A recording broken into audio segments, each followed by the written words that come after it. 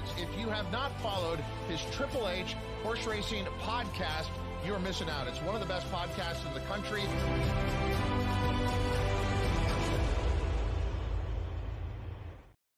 Good evening and welcome to episode 305 of the HHH Racing Podcast. I'm your proud host, Howard Kravitz.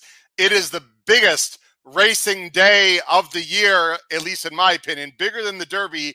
It is Breeders' Cup Saturday, and we're going to be previewing it like a glove tonight, all 9 races with a lot of our wonderful co-hosts here on the show. I cannot wait to bring you all of our fantastic opinions, analysis, and handicapping. Please make sure you hit that subscribe button on the bottom right-hand side of the screen. And ladies and gentlemen, we crushed the 3,000 subscriber mark today. Way to go, everyone out there. We cannot do it without you. We are so proud. We are now over 3,000 subscribers on the YouTube channel. What are you waiting for? Let's make it 4, 5, and 6,000. Hit that subscribe button. Also, hit the notification bell.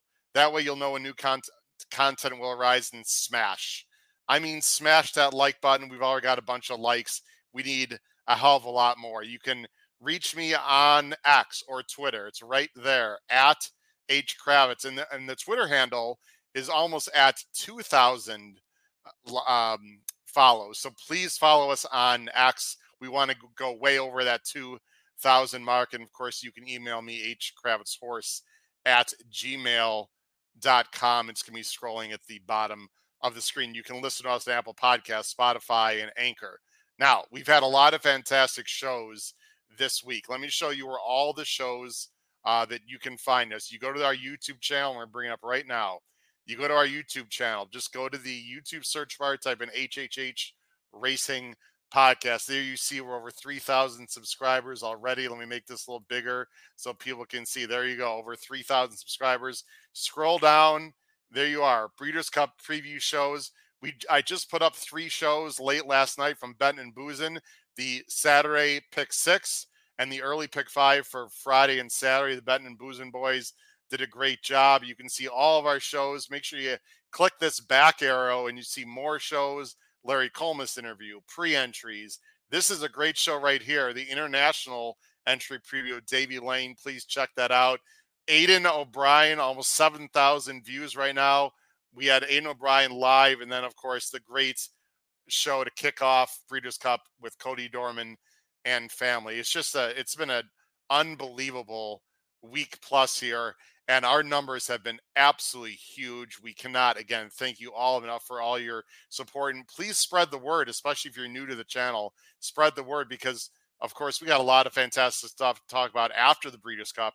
Speaking of that, we will have a Breeders' Cup recap show next Tuesday night, 8 p.m., with stories of the Breeders' Cup 2023. Hopefully a lot of good betting stories. Also, very quickly, let me bring up our power picks. And folks, you do not have a lot of time. Tonight, Wednesday, midnight, is the hard deadline to buy Breeders' Cup power picks. Here's our website, hhhracingpodcast.com. Let me bring up the banner for that very quickly, if I can find it. There it is. There it is, hhhracingpodcast.com. Here's website. Click on the top, Breeders' Cup only power picks. There you go. We also have regular power picks as well through Patreon. People should check that out. But again, you only have till midnight Eastern time tonight for the Breeders' Cup power picks. It's a hard out. We've got to get those out tomorrow morning so people can handicap. So please, if you're interested, sign up before midnight Eastern tonight. All right. I think that takes care of one more thing. Instagram.com/HHH Racing Podcast. Please follow us on Instagram. All right, here we go. Let me bring on my fantastic co-hosts who've been doing yeoman's work, really not just this past week, but for a year and a half. And this show has exploded in part due to their help and expertise. Let me bring them on right now. First, from the East Coast of Maryland, fresh off, I believe, a trick-or-treat expedition with his son. Let's bring him on, Pete Visco, and from the Commonwealth of Massachusetts and the Saratoga Special, and live from, I believe, either Pasadena or Arcadia or somewhere close to Santa Anita. Paul Halloran. Guys, how we doing tonight? Breeders' Cup Saturday, baby. Let's go. Yes, Altadena Town and Country Club in Altadena next to Pasadena. Very nice. Paul, Fancy pants. And hats off to them. I pled my case. Some poor woman said, "Can I help you, sir?" I said, "Yes, I need a place to do a podcast, please." So Nice. They cleared out a room for me. There was people working in here. Ashley set me up, and I'm going to go as long as I can. You look like an angel. Look at you. You got the lights behind you. Well, It's you know, very Pete, that's the way I look, Pete. That's me. He's got the natural glow off of the. Well, forget it. No hat today. He's going. I'm Nice. I love it. Formal affair tonight, Pete. There you go. I Paul, love move your camera down just slightly. That'd be great. So, guys, we got a lot to talk about here. I don't want to waste any time. No real big news that I saw today.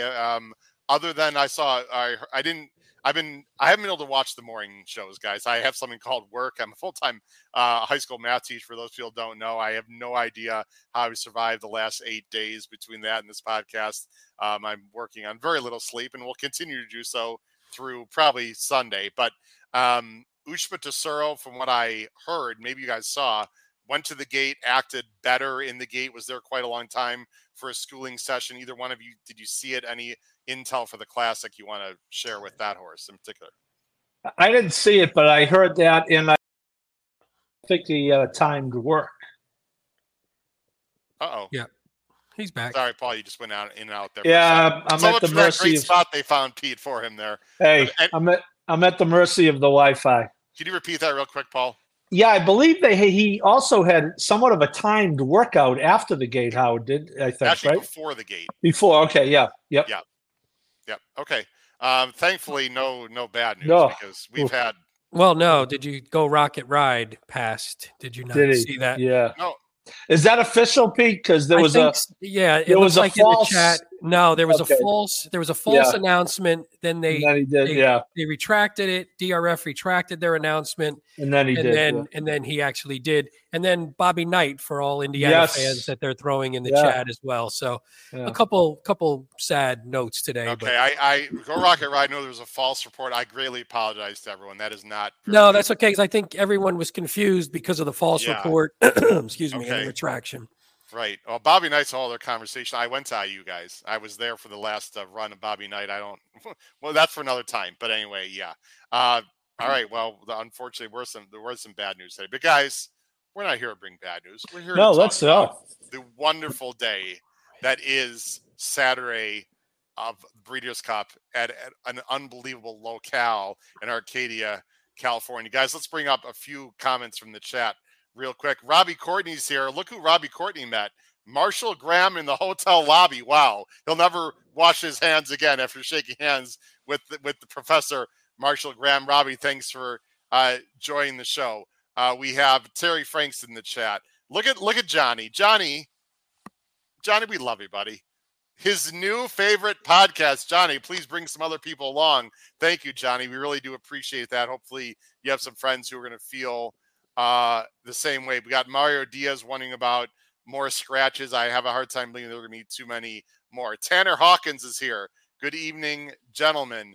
Gary Calaroso, I look forward to seeing you guys at San Anita. I'll be there both days. Pete's not going to be there, but I will be there, and Paul will be there. Paul's already there pretty much in California.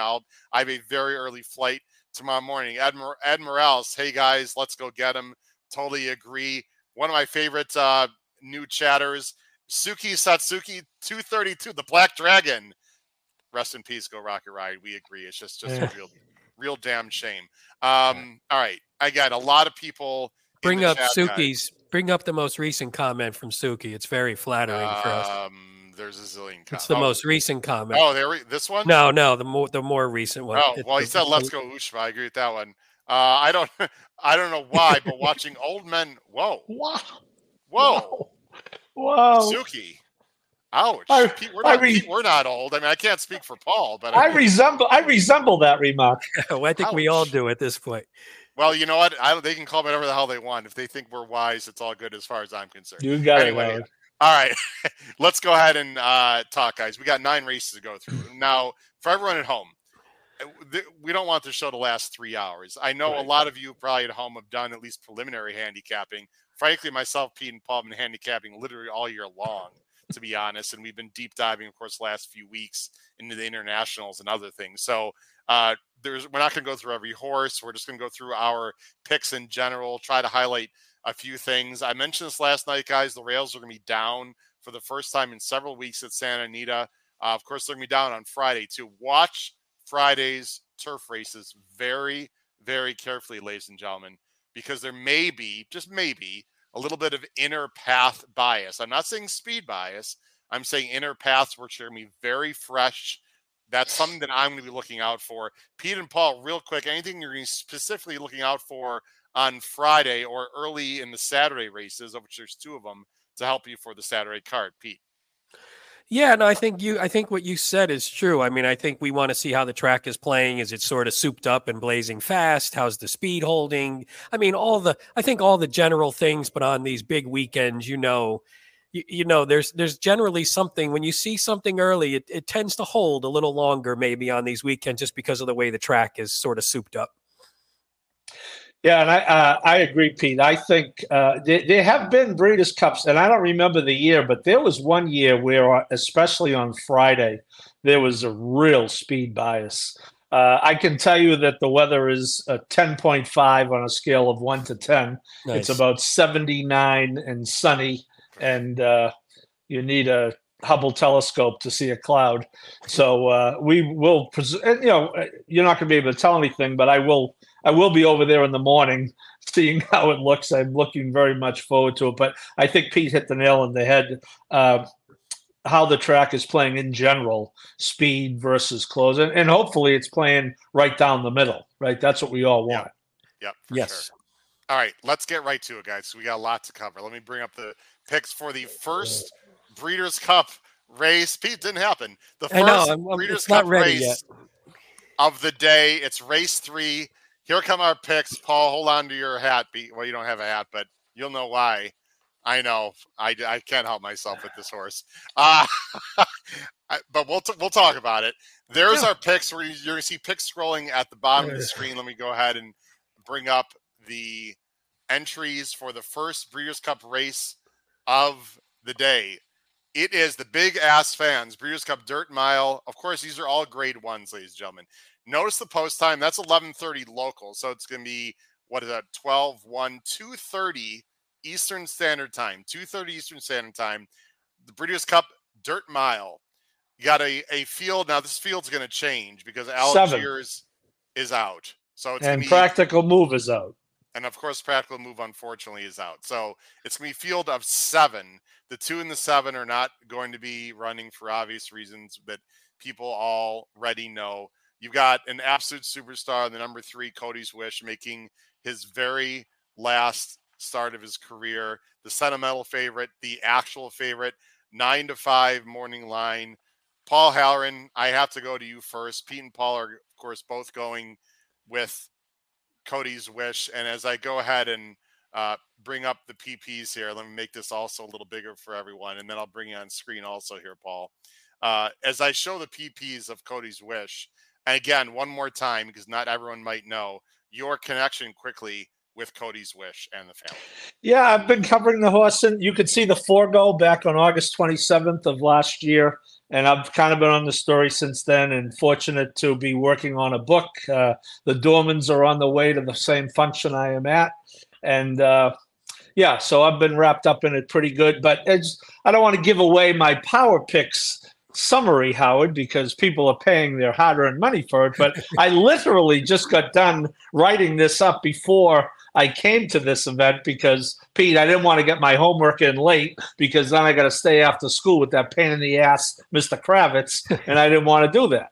So, but we'll talk about the race. I mean, obviously, I think you can make a case that Practical Move was the next most likely winner, the ill-fated Practical Move. And there was a lot of buzz about Algiers, who just scratched last night. So 2 of the main competition out. Hey, it's a horse race. He got beat last time. There is a way for him to get beat. He gets too far behind in a race that's not fast enough. I don't think that's going to happen, but if you're, you could talk about Charge It Howard. I'm sure that's what you would be banking on if you're trying to beat Cody's Wish. Well, I'll talk about Charge in a minute. Pete, is there anything you want to add to Cody's Wish? Now, this is a horse that, it feels like a lot of people are going to try to beat Cody's Wish. It is absolutely fair. I mean, it's obvious. Just look at the numbers. He might not be the same as he was earlier in the year. You could say there might be reasons, excuses, whatever. The bottom line, Pete, is he was running, mid to high hundreds, and now he's running 95 and just a 100. He's been working great. He looks great. That doesn't necessarily mean anything in particular.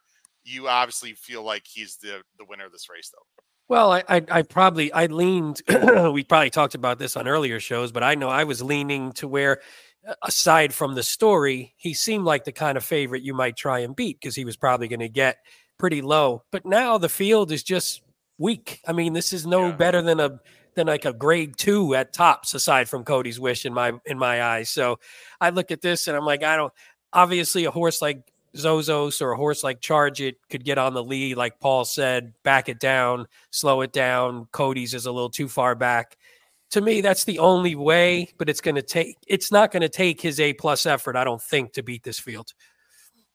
Yeah, I would agree with that. I think his A- effort would do the job here. A B effort, I'm not sure would win this race. So it's going to be interesting to see. Guys, I'm going to go full screen here. There are 2 races this weekend, including Friday, that I hope I am completely wrong about with my handicapping on these preview shows. One race, of course, you guys know, is I've Shards at Friday in the in the juvenile turf sprint. I have him third, although I think that's a pretty realistic, finish. We all have a ownership piece of Shards. The other race, guys, is this one.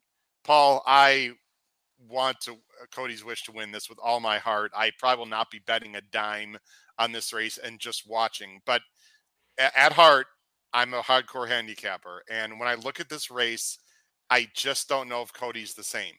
And I have to go another direction and forget the 9 to 5. Actually, I didn't do this on the show last night, Paul, and I should have, but I do have some odds checker, anti-post odds available. Yeah. I'll make these a little bigger. I'll make this a little bigger also. And these are going to be pretty accurate. Right now, Cody's Wish, 5 to 6 odds on. I think that's pretty accurate. I think it's going to be, you could be as low as 3 to 5, guys. Would not surprise me. Right. Charge It. Look, I have some weird infatuation with this horse. I don't know why. I hear you, Pete. This could be one of my worst picks of the weekend. I'm just going to throw that out there. It might be. I also could be right, and this horse could win it at 6 to 1. The blinkers off doesn't bother me only because he's had blinkers off before. I don't usually like equipment changes in a big race, but it doesn't bother me. Guys, he's just been facing the best horses in this field. I don't think anyone's going to argue that. I'm not going to go down the list, but he's faced really good horses. I don't mind the blinkers off. I think he's going to sit right off of Proxy. My personal feeling is he's just as good as Proxy. I don't know if he's better, but just as good. And you mean Zozos, not Proxy, right? You mean Zozos? I'm sorry, I meant Zozos. My apologies. I think he's going to sit off of Zozos, who could win this race too. Strangely enough, guys, I think the key to the race are these 2 horses. Now, people are like, Charles B. What are you talking about? I actually placed a bet on this horse last time.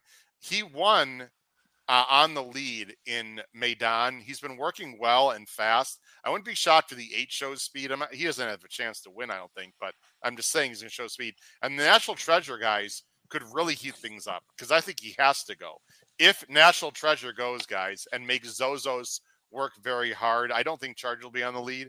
They could go fast, and that would absolutely be beautiful for Cody. So in a weird way, I think the 8 and especially the 9 are the key to the race, Pete and Paul. Any thoughts on pace dynamic here? I agree 100. I think the 9 is the key to the whole thing. It's a speed horse anyway, and from that post, I think that horse is a dead scent from out there. And yes, I could not agree more. And I think that will be good for Cody if because Zozos is fast. I can't get over the interview with Brad Cox immediately after the ACAC, and they said, "What do you think is next?" And he said, "Well, not the Breeders' Cup." So I just don't like it when plans change. But if the 9 doesn't go with the 4, now, he could take some catching. Well, I don't think Chargers can be that far behind. He doesn't always break great, but my main thing with Charge, and then we're going to move on, guys. We're not going to take 25 minutes every race. Is I think he's better shorter. I know it's 2 turns, but this 2-turn mile, which by the way, I don't think he's ever done. I'd have to look. I don't think he's done a 2-turn mile. Might just be really good for him. So, guys, I'm taking a shot. I want to see Cody's Wish win for sure. Is he some kind of cinch? Not in my opinion, but I'll be rooting my butt off for Cody Dorman and the family. Kelly, Kylie, Leslie, the whole group. Let's go on, guys, to the next race of the sequence. So go and push some buttons. We will get to your chats, guys. We obviously cannot get to every single comment in the chat, but please talk to each other quite a bit, and we'll show some comments as we can. Let's go to the next race, guys. The next race is the Maker's Mark Breeders' Cup Filly and Mare Turf. I think this is a really interesting race. They're going 1.25 miles. That's interesting to know. So they start on a slight downhill and then a left-hand turn pretty quickly. You don't really want to be on the outside here. It might matter a little bit. It's a little bit underrated. This outside posts are not great going this 1.25 miles. You got a big field of 12. The morning line favorite is the very talented Euro number 6 in Spiral, John Godson, Frankie Dettori, but you also got In Italian on the rail with a lot of speed. Warm Heart, a very nice horse for Ian O'Brien. Many other interesting runners. Let me bring up our banner. Let me bring up our top picks. There they are. Pete, we're going to go to you first. I mean, there's no surprise that Pete's going with this horse if you've been following the show all along. And it's not necessarily, I'm not suggesting it's some kind of a pet of Pete. This is a really, really good horse. In Italian for Chad, and Rosario is going to try to wire the field. He almost did it last year, as you guys remember, at Keeneland, finishing to second to Tuesday. Pete, take it away. Yeah, I mean, and actually, excuse me, sort of what you talked about at the beginning about the rails and maybe if there's a little bit of an inside bias and then you start down the hill and you take that turn. I think having an Italian on the rail, all those factors might play into her just sort of cruising to the lead. Hopefully this time Rosario, I think he should do what he normally does, open her up a little bit. She hasn't been holding, so there's obviously a concern that maybe she's lost a little off the fastball, even though from a buyer standpoint, her last race was as good as she's had. And basically, it was her lifetime buyer top. She still ran great, but got run down even going 1 mile. But I think going 1.25 miles, maybe, hopefully she gets the break. She'll get a break in the middle, and then in the lane will kick away. And then there's going to be a ton of great horses coming after her. But I'm hoping that just her on the lead with that inside rail, maybe there is a little bit of an inside bias on that speedy turf. She can kick away and sort of put some distance between her, and then see if they can run him down run her down like Tuesday did last year. She's really good. She is absolutely a threat. People are like, Howard, you don't have an Italian in the top 3? No, I don't. But I have a ton of respect for her, and she can obviously win this race. Warm Heart, and I'll get your opinion on an Italian in a second, Paul. Warm Heart, Aidan O'Brien, Paul, with you and I specifically said that I don't want to put words in his mouth. You can watch the interview that we have with Aidan. He basically said they're not going to let In Italian get free. They know that that In Italian has got early speed. I do not expect Warm Heart to be like breathing down In Italian's neck, like shoulder to shoulder, in the first turn. But I'm assuming Ryan Moore is going to use, and Warm Heart does have some speed, not in Italian speed. So I think Warm Heart will be just sitting right off of an Italian if possible. The other thing I just want to mention is there is a little bit of other speed. Now, you never know what's going to happen. But Fev Rover, guys, who's in very good form, does have some red color-coded numbers, guys. I think Fev Rover might show some more speed than people think because, again, for the same reason. And then also Lumiere Rock, in a weird way, could be the key to the race for Joseph O'Brien. This horse also has shown a lot of speed. Now, it's European speed. I get it. But this horse also might show some speed. So I think In Italian's going to be loose. Howard, you never know who you're going to see. You never know. You never know who is going to crash the podcast. Wait, why is that guy? You got to hear him. Hold on. Let me take these out. Even better. So you can't hear him. Why does that guy look familiar? Ladies and gentlemen, we have Breeders' Cup 2021 champ, Mr. Matt Miller, in the house. I had no idea he was coming on. Matt, how you doing tonight? I'm doing terrific. Having a great time so far. Paul, I didn't know you were going to a Rogaine convention. What's going on there? I didn't know that's what was happening. It's not working. Yeah. Maybe that's the new and improved version. It's the Breeders' Cup version. Anyway, you were saying, Howard, Matthew interrupted you, which he tends to like to do. I try. Yeah. So, Matt Weathers, you've got there safely. Real quick, Matt, we got you on here. It's going to be a great weekend. I know you're very excited, looking to win another Breeders' Cup betting challenge. Is there anything in particular you're looking forward to the most, other than I think your answer would be Shards, I would assume, on Friday? Shards will be a out-of-body, different kind of experience for sure. I'd say otherwise, look, the spectacle of all these races, I say it every time, you don't have to play every race. These are super, super fun. And so even for those you're not playing, have your opinion and enjoy it. For me, the Cody's Wish race is the perfect example. I couldn't be rooting harder. I'm just going to pass from a betting perspective. I understand multis, you can't really do that, but I'm going to just try and pick my spots and otherwise have a good time with friends. Get out here quickly. Yep. Well, I'll see you tomorrow, Matt. Really excited. Love you, buddy. We'll see you soon. Yeah, I'm not moving, so just keep going. Oh, all right. Well, Paul, do you want to put that? You guys can hear the show, okay? All right. Yeah. I took the headphones out. Yep. All right, no problem. All right, well, just keep going. And Matt, you're welcome to chime in on, although you're a little bit off the screen. I don't know if you want to move to your left and maybe cuddle up. You guys got to snuggle a little bit. Yes, you got to snuggle. I was very concerned with the aesthetics. Well, nobody cares. Nobody cares but him. That's it. There right. we go. Now we got you. Let's talk about Inspiral. This is our top pick. Myself and Paul, very, very talented horse for John Gosden and Tori, Paul. Yeah, it is. And there's a lot of angles in this race, Howard. I'm going to go through them just a few quickly. First of all, to your point, at Santa Anita, 7 of 8 winners have been post position 1 through 6. So that supports your point about the outside not really being where you want to be. 3-year-old Euros can win this race. 3-year-old U.S. horses really don't. I don't think there are any in. The other thing is the Euro stretching out is typically a little bit of a better angle than the Euro cutting back, which is why I landed on Inspiral a little ahead of Warm Heart.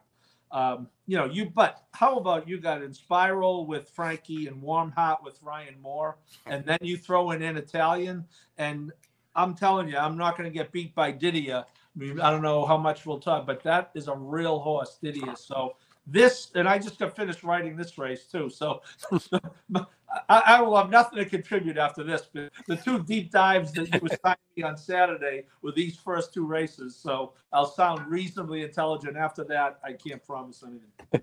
Again, people that need help with these Euros, go watch our show. 2 shows, one with Aidan O'Brien and one with Davey Lane, our international entry show. Now, I asked Davey specifically, who's an excellent punter, handicapper from the UK, about Inspiral, because the stretch out surprised me. I thought she would go to the mile, and I'm slight concern. Like you said, Paul, these horses can stretch out. She has a wicked close. She is a monster closer, but she's not going to come from like 20 back.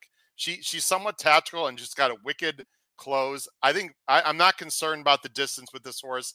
Frankie's going to time it out well. The reason I don't like an Italian, Pete, in this particular spot is they all know what an Italian wants to do. And although she might go slow early, I have a feeling like, the back stretch, they're going to start moving up. And I just don't think they're going to let an Italian get away with soft, like maybe 1 soft fraction early, but not 2 and 3.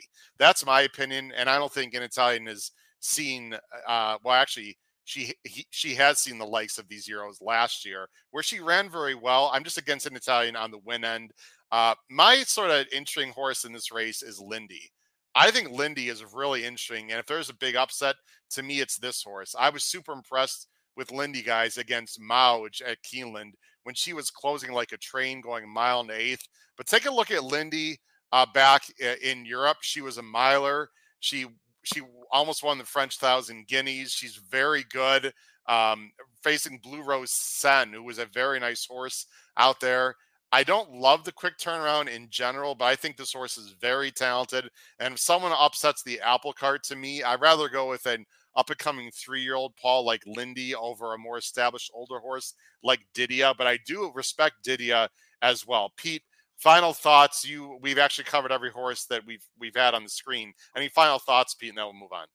No, I think everything we said is about right. I think it's a great race. I think it's pretty top heavy with really good horses, but even the ones on that step below can I think could hit the board. I don't know if there's there's some winners. There's some that I think could hit the board, not necessarily on the win end, but I think the 3 top horses are as good as they get. So we should be in for just an awesome race as a fan.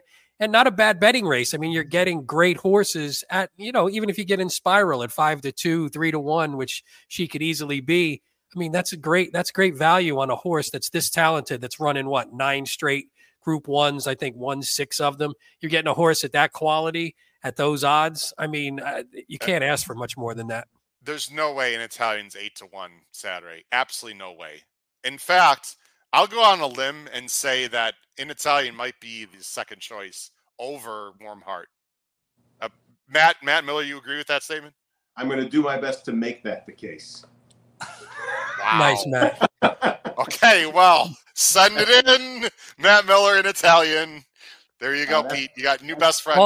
All the Italian money goes to bookies, so it doesn't count in the actual odds. So we don't really like to bet the legal way. Parimutuel pool, yeah, right? It's not in the parimutuel pool. No, it's in the break your leg pool. That's what that one is.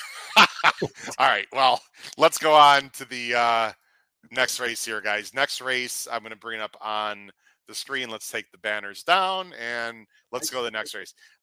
This race is not very wide open at all. In fact, there's a horse in here that's going to be very tough to beat, at least in my opinion. Breeders' Cup Filly and Mare Sprint, 7 furlongs for the girls, $1 million. Field of 9, big favorite on the inside. Goodnight Olive, the 1. Chad and Irad. Let's see if anyone is trying to beat this horse. This is right here. It's race right there, right? Yep. No, race actually, 5. I realized I'd race 4. Oh, no, that's not the race. What did I do here? My bad. Equibase is correct. The banner is right. There you go. Race 5. Okay, my bad. Oh, you know what? I had the races in order on my screen. That's so weird. Okay. There it is. Pete is going to try to beat. Paul, I'm going to let you go first. Yep. Goodnight Olive.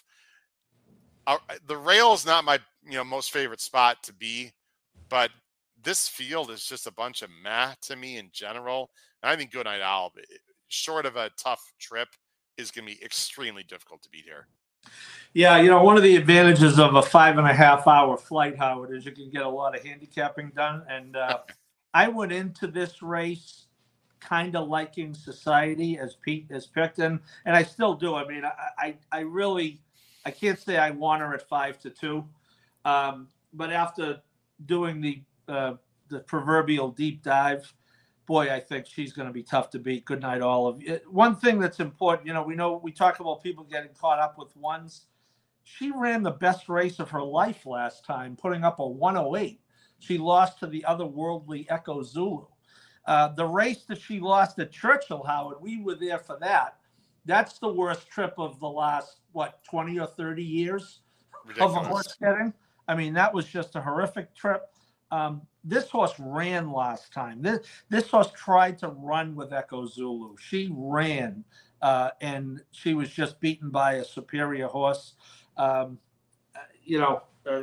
Matt points out, Kafefi from the 1 managed to maneuver. So I went into the race, the deep dive, thinking I might try to beat her. I think I'm all in on her after taking a deeper look at it.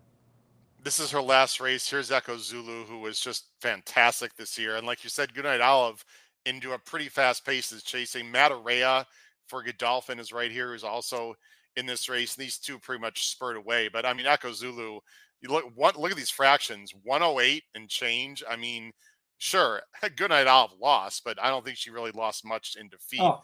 That was really a huge effort. And the thing I'm going to say here, Paul, and I looked at this race, I looked at every race very carefully. I'm like, okay, so how can Goodnight Olive lose? Well, it's a horse race, obviously.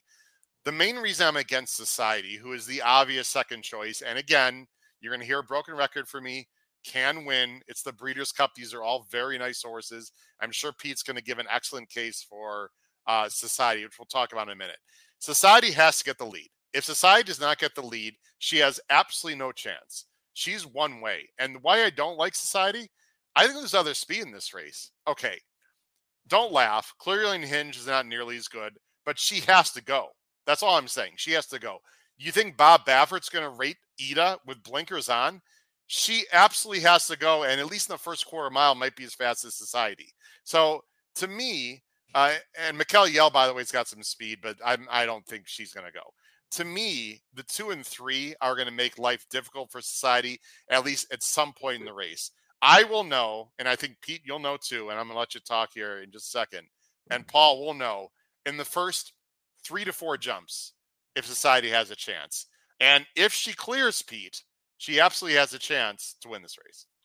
Yeah, I mean, if you're picking Society like I have, you're counting on that. So obviously that's not always a guarantee. We've seen it many times where the obvious speed doesn't get the lead, doesn't clear, and sort of doesn't run the race that you expect. The hope here, I think Goodnight Olive is the best horse. I think Goodnight Olive has the best chance to win. Again, I'm taking a shot with, if this horse does get on the lead, she's just tough to catch, especially going 7. I mean, Goodnight Olive beat her going 7 earlier this year, but she did face pressure a little bit in that race. And I'm thinking this time, if she can clear, because she's on the outside, so there won't be that sort of outside pressure. So if she can just get over, clear, I doubt the other horses are going to then rush up to get her, at least on the backstretch. So I'm hoping that she just can kick away. And then if Goodnight Olive from the rail has a little bit of trouble or whatever, or just isn't as sharp as she has been, maybe she doesn't get the chance to run her down. But to me, I like the 2 top horses. It's not saying much. They're the 2 chalks for a reason in my book.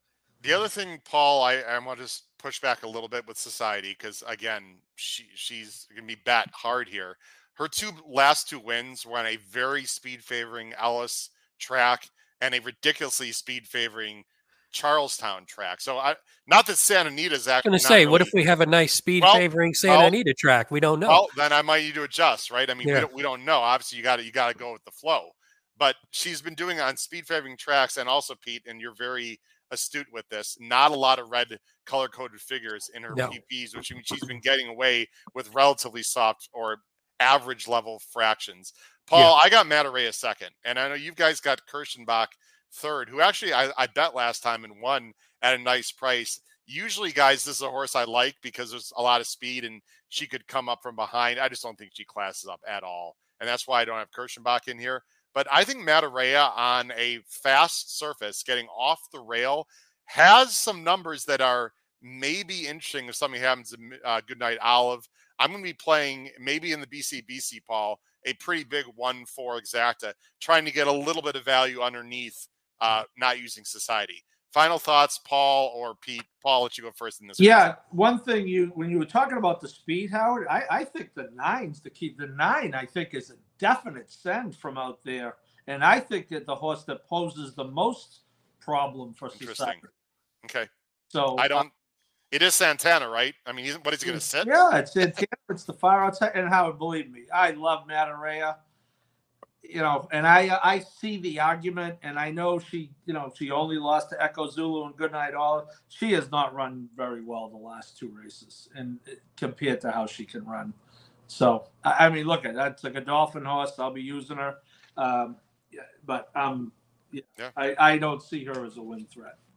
I understand it. I don't mind the layoff, and she's been working unbelievably. I know these are works, but 111 breezing. I mean.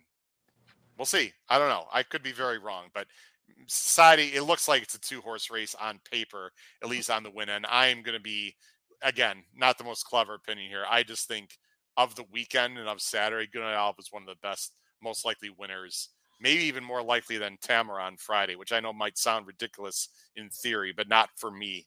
Well, I think the field behind Goodnight Olive is worse than the field behind Tamara. I would agree with that a little bit. I think she may be a little bit further ahead of them than Goodnight Olive is of maybe Society, but maybe not. So I don't know. I think on paper I thought Goodnight Olive was going to be the most obvious choice, but why not? Yep. All right, let's move on, guys. Let's get that'll be a interesting race. Steve Goodnight Olive gets. By the way, she would be repeating as Breeders' Cup filly and mare sprint champion, which would be extremely impressive. Let's go on next race, race 6, the Breeders' Cup Mile. One of my favorite races all year long. Although this year it's a little bit weird, and we'll talk about why. $2 million. You got boys, you got girls, you got 3-year-olds, you got older horses. It's really a fascinating race. It's a big field of 14.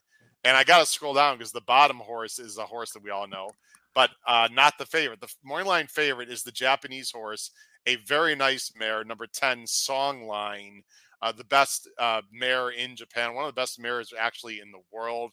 She is a monster closer. She's very good. She's a superstar in Japan. Let's go ahead and show our picks here for race 6. There they are on the bottom of the screen. Pete, you're going to go first. We are all over the map in this race. Pete is going with Old Reliable. Casa Creed for Mott and Saez, a 7-year-old, 8-1, as we see in the odds right now. All he does is run well. He's won his last, I think, 2. We'll go to the PPs here. Pete, you think Casa Creed is going to win the Breeders' Cup Mile? You know, I hate to sound like a homer because I'm basically picking like all my favorite horses in some of these races, but Casa Creed has just been super sharp. And I mean, in a race where you're looking for, I mean, in the Breeders' Cup, you always want you want horses that are coming in at their sharpest and they're going to peak right then. And I don't know, this horse, he's like you said, he's 7 and he seems to be running just as well as he ever has. He has a nose for the wire. If there's anything happening up front, he's going to be coming, and he's going to be coming, you know, strong, and he's going to be coming to put that nose down first. And I think Saez will be aggressive enough to keep him. I like the last 2 trips that he's gotten in the past. Sometimes he would be a little bit too far out of it, even 3 races back, which was sprinting. So he was a little too far back. I love the trip he got in the last 2 where he sat closer.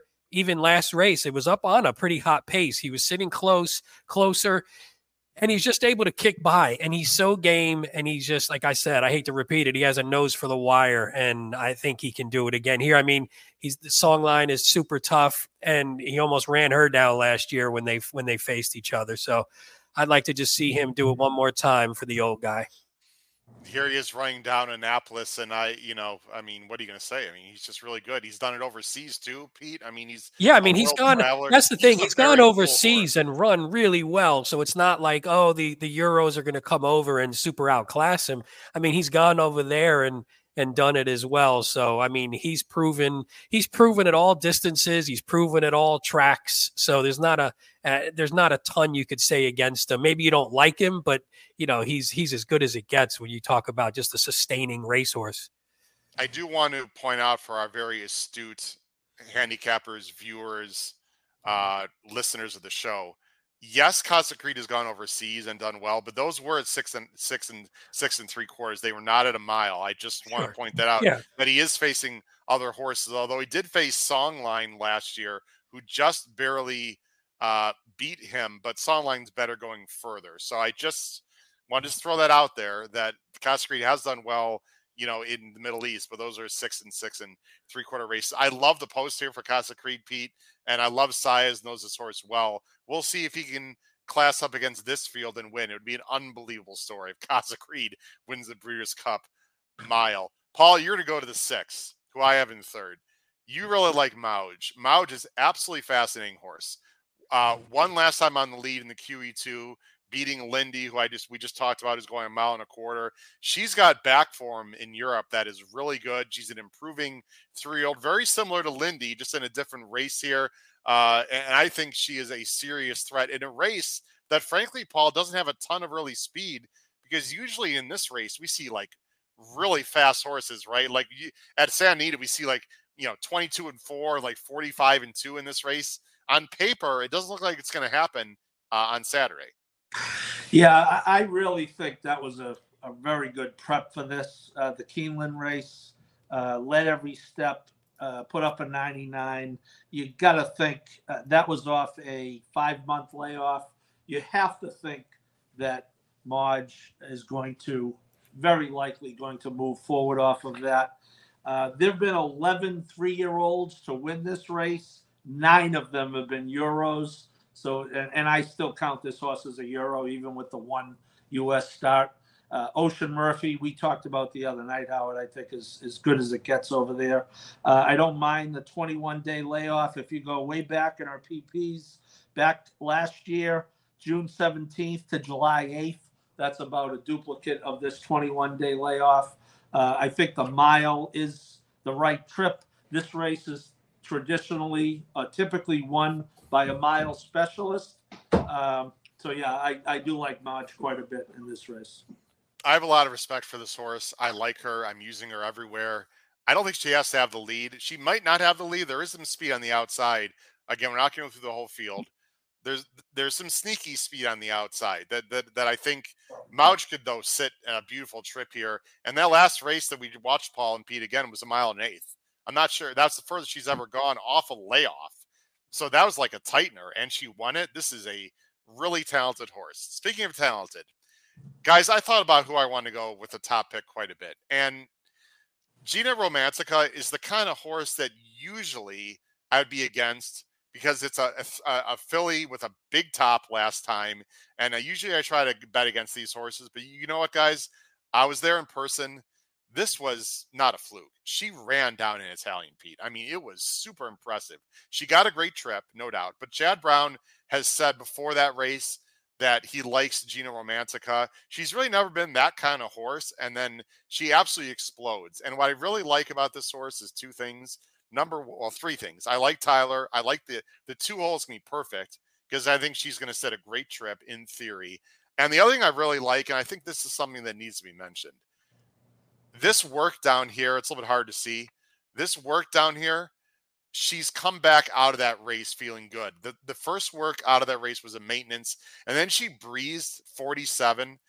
I really don't think, guys, that Chad would take a horse into this spot that is tired or can't handle it or whatever. This is very much an in Chad I trust kind of play for me. That doesn't mean she's going to win. Maybe she's going to finish 6th. I don't know. But in a field that doesn't blow me away, I love an up-and-coming 4-year-old. You already talked about the age. I like a younger horse in this spot. I'm going to take a chance with Gina Romantica, and Pete, I might get double digits. Oh, I think you will, just because it's so top heavy. I think you definitely will. And you wonder with this horse, I mean, I like the pick too. You wonder with this horse if they just should have been running her, like if a mile is what she really wants to do. Now she's versatile enough to run at different distances, but is this mile where she's strongest? And maybe that's what came out last time, and maybe that's what you'll see here. I mean, 14. If she's 14, I know Matt Miller looks like he's emptying his pocketbook on I'm sorry, what horse? On an Italian, right? Italian. Yeah. I don't know about emptying my pocketbook, but if Gina Romantica is 14, wow. Let's talk about Master of the Seas, guys. We have to talk about this horse before we move on to the next race. Master of the Seas gets the 14. Paul, you do have Master of the Seas in your top 3. Master of the Seas is going to be very interesting here. This is an absolutely brutal post. He might have to take back a little bit further than he wants to.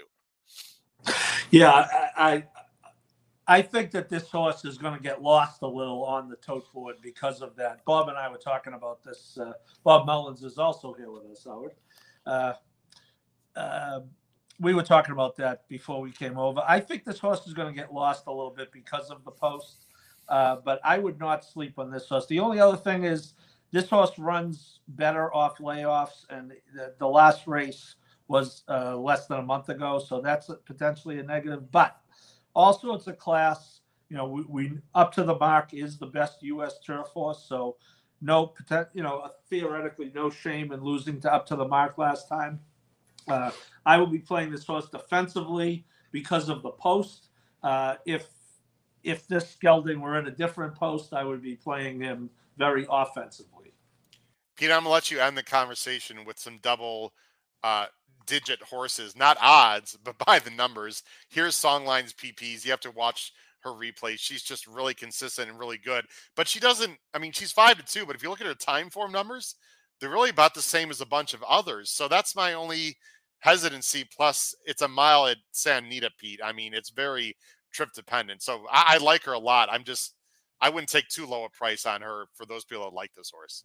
No, I agree with you. I think she's probably on the same level with some of the others, and you never, we're not always used to the horses that they're running against over in some of the Japanese races, so we don't know how strong those fields are and how strong she's going against. She does come from the back, which usually means you never know. Something can happen up front. They can get away. You can get stuck in traffic. You don't have a U.S. jock in some of these where, sometimes they're not as used to. I mean, this is a left-hand going horse, though, so at least it's not like some of the others who are used to going straight. But you just never know. And, I don't think she towers over the field. So I think she's a worthy favorite, though, and she's done enough on the world stage to warrant the price that she'll be and to be near the top of most people's tickets. I mean, I don't think you leave her off a ticket in any stretch of the imagination. No, Kalina's up and comer from France. He just beat Kinross in the Prix de la Forêt, which is the main a Group 1 in the main prep. Well, not a prep for this race. It's a fantastic race in its own right. She might be improving and interesting. And has 2 wins on firm turf, by the way, like actual firm turf. So may like the firm when she comes over. She's got a nice turn foot too. These French horses on this firm turf is going to be fun to watch. I'm going to let you end with more than looks in this race. I was ready to take this horse on top, Pete. I really was. I love this horse's effort last time. It was unbelievable close at Churchill. Very legitimate, and I saw her in person. Him in person. Oh boy, there I did it. I saw him in person at Saratoga. I was 5 feet away from him in the paddock. This post though is just boy. But I think he can make a run late, and if he gets the right trip, he's not impossible to win this race at big odds. No, I mean, I have him in my top 3. I have him as sort of an A. He's an A in my book, so he's on my. I have about 5 A's in this race, unfortunately, but he's on my top line. Yeah, and I, me, he's one of my favorite kind of horses because he's just going to run from the back and he's going to give it a. I mean, the whole key is though from the 13, what does he do? And it's got Rosario. You never know what he's going to do with a closer. Sometimes he gets him held up. So if this horse though, that's the good thing though. From the 13, he's not looking to gun out and get a spot. So he's can just drop to the rail, make his run, and hopefully, like you said, there is some pace in here. So if the pace can heat up a little bit, he's going to be coming. I wouldn't leave him out of my tries and my supers for sure, especially if you're getting him at 15 plus. I agree with what Maiden Focus said. More than looks just going to drop back anyway. Exactly. I understand that, Maiden, but there's still 12 horses inside of him. There's no guarantee he's just going to drop to the rail. I mean, that's a, there's other horses that like to close also. So Dewey fans here likes Kalina. Chris likes Astronomer, who's one of those horses that does show speed. Chris M., thanks for joining the show. Again, there's a lot of great things going on in the chat. Let's go on to the next race, guys. Next race, as I bring it up on the screen, the girls again. This is the Distaff, a race I've been looking forward to actually for quite a while. Grade 1, of course, field of 11, big bulky field. Morning line favorite is the number 4, Idiomatic for Cox and Drew. She's been absolutely awesome all year long. The big question with Idiomatic, guys, is she as good as she looks, or is she been winning because there's been some soft trips? That's up for the better to decide. Let's bring up our banners on the screen for race 7. Pete Visco, Pete, you cheeky boy. Listen, you and I, let's go back, Pete, to a few months ago. Do you remember this? You and I, after Clarier's last race, we were so down and disappointed, and we were like, we can't take Clarier in the Breeders' Cup. And look what happens months later. A few good works, Pete, and really good works. Yeah. And a bunch of early speed, and bam, we're going with Clarier, and I believe her last race of her career. Pete, talk about Clarier, a really likable mare. Well, again, I'm the broken record. I'm just taking my favorite horses. So it's basically, I don't even need to handicap. I just need to look at my favorite horse list and just pick them to win. And I could be happy. The one thing I do like, the one thing that she's had against her, and she's overcome it in some races, is she overcomes. Look at all the blue. You have it up now. Look at all the blue coded time form fractions. Yeah. She's generally running into a slow pace, and that makes it hard on a horse that's basically a one-run closer. Also, she's running in short fields. Short fields are a lot easier for a horse to just sort of wire because there's less chance of other horses generally going out with the speed, and you could see that from the pace. Now we get a full field. We have at least 3 horses whose only shot to win this race and have the talent to do it is on the lead. So they have to go. And the hope is they do. Now, what'll wind up happening is only one will go and they'll run around like a merry-go-round. But my idea is let's get some pace in front of her. We get some horses up there that are going to challenge the leaders, and she's going to be able to kick to the outside. I got Joel again, counting on him for another closer, and I think she can roll by as long as the works prove that she's still sharp and those last 2 are sort of aberrations. That's the hope. I mean, we always say with the mares, when they go, but her works are showing that maybe she's just not ready to give up racing just yet. Well, I mean, let's look at her last 2 real quick. Okay, she lost to Nest, who got loose on the lead that day or was up close. I mean, so yeah, that's that not the race worst. To me, okay. Yeah. Right. Now, the last race was bad in the personal ensign, obviously. Maybe she didn't like the track. I mean, I don't know. The slop is the thing that, yep, I agree with you. Yeah. Now, we talked about the track, Pete. To me, of all the horses I like Saturday, this is the one that I'm most worried about based on the track and the way it plays. Because if speed's playing, I don't think Clairier's got much of a shot. But take a look at this race, Paul. Look at the speed in this race. And you've got a closer also. So, Paul, you sort of agree with us. You're just going with a different horse. Who's your filly? Has blinkers on. Amos and Saez. Spending. She's going. Amos right? She has to go. All but set. Idiomatic is not like dead speed, but she's going to be up close. Yeah. Adair Manor is absolute speed for Baffert. She's going for sure, right? Search results will be a little bit off, but she's not slow. What is Randomize doing? Not going? I mean, especially with search results in there, guys, as the other Chad. Don't you think that that's even more reason why Randomize has to go and Chad will let search sit a little bit? So look, there's going to be speed in this race. I don't know if it's going to be like 2 years ago, guys, when Marshall Lorraine won in a complete meltdown at Del Mar, and I was there in person 41. But I have a hard time believing someone's going to get loose in this race or even win up close. And that's why, Paul, you're going with a horse that has been really good all year. I won't say under the radar. She's been the best 3-year-old filly, at least going 2 turns, other than, of course, the faded Maple Leaf Mel, who was a complete monster sprinting. You're going with Pretty Mischievous. You've been very consistent all year, Paul, in liking this horse. Yeah, and I haven't written on my PPs fast enough ? Obviously, a 96 top. It may be that she's not quite fast enough, but I am pretty sure a closer is going to win this race. And I don't want to rain on your parade, but I'm pretty sure it's not going to be Clairiere.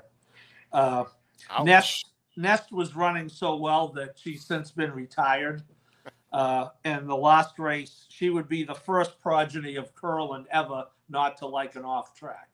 So, look, I like her as a horse.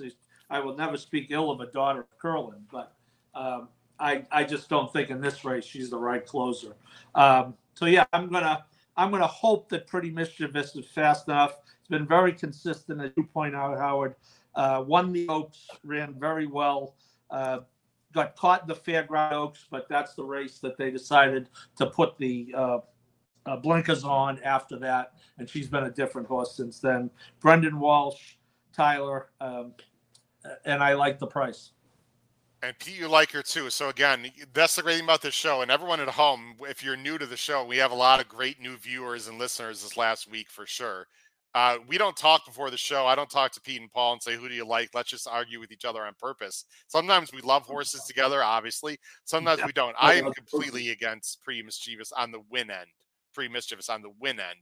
I think she can close and be a factor, maybe second, probably third or fourth, in my opinion. Pete, you do agree with Paul. You're going with another closer here, the same one as Paul, for second. Yeah, but I had a really hard time with this race, in all honesty, because I don't love some of the horses. I don't love Pretty Mischievous because I'm just not sure she's fast enough on the top end. She'll have to run basically her best race. She'd have to outrun what she did in the Acorn and what she did in the Oaks by a decent amount if everyone else runs their A game. So that scares you. But again, at a price in a race where I think the speed can burn out, and if the speed burns out, all hell can just break loose. And then whoever gets the trip and whoever's running hardest late can sometimes get up. So I don't love it. And I think we're going to talk about maybe this horse, Pete, at like 20 to 1.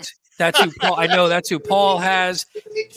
She was the last horse I added on my Paul's pick got her 5 third. ticket when I knew we were going up to 150. Paul, Wet Paint was the last horse I added to my pick 5 ticket. So Yeah, but Pete, that's just gets to the Godolphin horse, and Paul, like by contract, has to. I mean, like, he has No, to. He's got I'm telling no. you, the race He's is got no falling other thing apart. to do. The race is falling apart. Remember, Good. this horse, Wet Paint was way ahead of Pretty Mischievous in the eyes of most people going into the spring. So Yeah. this horse will be running late. Again, I don't know if she's fast enough. It has, Howard, your famous reverse tri-key. It has all written over her. I agree with that.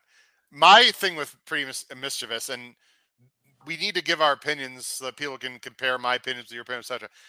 The 3-year-old distance fillies, just in general, I don't think they're that good. I mean, if she was that good, she runs on Ceiling Crusher. Now you could say, okay, it was a sloppy track. No, that was Crusher got loose. I get it, but Paul, that's a race she's supposed to win. So she can't go by Ceiling Crusher, and now she's going to beat even better older fillies. Maybe I'm wrong about Pretty Mischievous. I don't think she's good enough. I like the horse a lot. I just don't think she's good enough. Now, let's talk quickly about the 4 and 5. We're going to move on, guys. Idiomatic. I don't know what kind of trip she's going to get. I am fully convinced, guys. Fully. And we all like this horse. This is the best horse in the race. Does that mean she's going to win? Of course not. To me, I don't think she has to have the lead. 3 back in the Del Cap. Not a great field. She did stumble and close. I see no reason why this horse can't close a little bit off it. This is the best horse. I'm using her all over the place. Last comment I'm going to make, guys, and then we'll move on unless you have a comment. I am so against Adair Manor in this race. I can't even begin to tell you. Mike in the chat, Mike Carmoli, Adair Manor has been running in small fields. Forget the small fields, although, Mike, you are correct. Look who she's been facing. These West Coast older and fillies and mares, she's been beating Desert Dawn, Kirstenbosch, Bellamore, and it's been slow paces on the lead against not very good horses. If Adair Manor wins this race, guys, this will be as wrong as I will be the entire weekend. I mean, I dislike this horse completely. I think she's got no shot. She's like an extreme backup seahorse for me. Final thoughts from you two. I agree. I agree with Adair Manor. I agree on Adair Manor. Hey, we agree on something. All right. Yeah, you're going to be exactly half right in the race. Wrong about Clairiere and right about Adair Manor. Congratulations. I don't like all this Clairiere slander, Paul. By the way, I'm just not. Into take it this easy here. In her last race, really. You don't hear me bad mouthing Cody's Wish, beating up on bums in the Vosburg. We don't hear about that. I mean, no one on this show is trying to be Cody's Wish with their pit. Wait, maybe. Well, anyway, maybe we got. All right. No, I'm not trying to be Cody's Wish. I want Cody's Wish to win the damn thing. I just have to give my handicapping it then. All right, guys, race 8. This is the penultimate race before the Classic, and we're going to be bringing on some special guests here. So, guys, we'll take about 10 minutes through this race. Our wonderful friend, the host of Bet and Booze, Kyle Roscoe, who is a little younger in age, and he's early to mid 20s, thinks that this race is literally the best race he's ever seen. Now, if you're 24, 25 years old, it's hard for me to argue that. This is one of the best groups of Euros we have ever seen in this race. This race is going to be something else. Wow. The Longines Breeders' Cup Turf. Of course, it's grade 1. This is $4 million. It's a field of 13. And there are some seriously talented Euros and one extremely talented U.S. horse that I know someone on this panel likes for sure. The Moorline favorite here is the number 9, Mustadaf, for Gosden and Jim Crowley, who's been off for a while. Let's see who we're going in race 8. Here it is coming up on the screen. And two of us are going with Augusta Rodin. And Pete, we're going to let you go first. You're going to try to represent the U.S. contingent. You've liked this horse for a long time. And what is there not to like? Up to the Mark, Pletcher, and Irad. Yeah, I love this horse, and again, I love closers coming off the pace, and I think with Up to the Mark, we were thinking of how great he was before he had he had some injury troubles. He was off for a while. Before that, we were talking about, hey, this is one of the, this is almost potentially, could he be like a bricks and mortar type U.S. horse who, when he gets to the Breeders' Cup, can actually challenge the top Euros that come over? Then he was gone for a while. We missed him. We didn't know, you didn't know if he was going to come back. Then he comes back, going a mile, maybe not what he really wanted to do. He likes a little bit more distance off that layoff, and he runs down Master of the Seas in a thrilling, fantastic race, as we'll see on the screen here. So as you could see, yeah, he is the 5 on the outside. Coming. Here he comes. He's right here. Now, Pete, I was at Keeneland. I'm like, he's not going to win this race. I mean, look at the athleticism, right? I mean, not only the athleticism, Pete, this ride, Pete and Paul, where he follows Master of the Seas and like just, streamlines behind him. This is a world-class ride. I could not believe that Up to the Mark got there. Here's Master of the Seas, who's not exactly a bum, runs this horse down off the layoff. Pete, this is super impressive. I mean, this was unbelievable. I mean, I remember just screaming at the TV watching him go by, because just from where he was, and you just didn't expect the sharpness, and then to run the way he did, and Jose gave him a fantastic ride. Now unfortunately, he gets a jockey downgrade to Irad. Oh no, actually, that's actually an upgrade especially with a horse coming off the pace. So I think if you're going to get a price on a horse that we think could be great and just maybe forgot about, and we get a little bit, obviously we all love the Euros that come over and they generally dominate this race, but that doesn't mean that they have to. And I'll take a price on Up to the Mark to find out.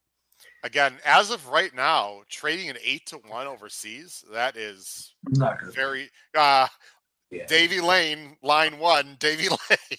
Right, Pete? You should give him a call. Or I mean, I really should, right? Yeah, that's unbelievable. I don't. What a price is Up to the Mark going off at though? Post. I mean, I don't think he's going to go that much lower. I think 5, 6. What do you think? No. I think. Well, I think everyone loves the Euros.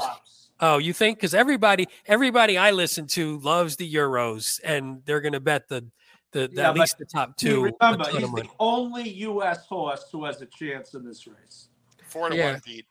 Everyone put in the chat, put in the live chat, what are the post-time odds for Up to the Mark? He's 5-1 morning line. I say 4. Pete, you say more like 6 or 8? You say? I like the morning line. I think he's going to hover right around that. Paul, what do you think? I say 4-1. 9-2 tops.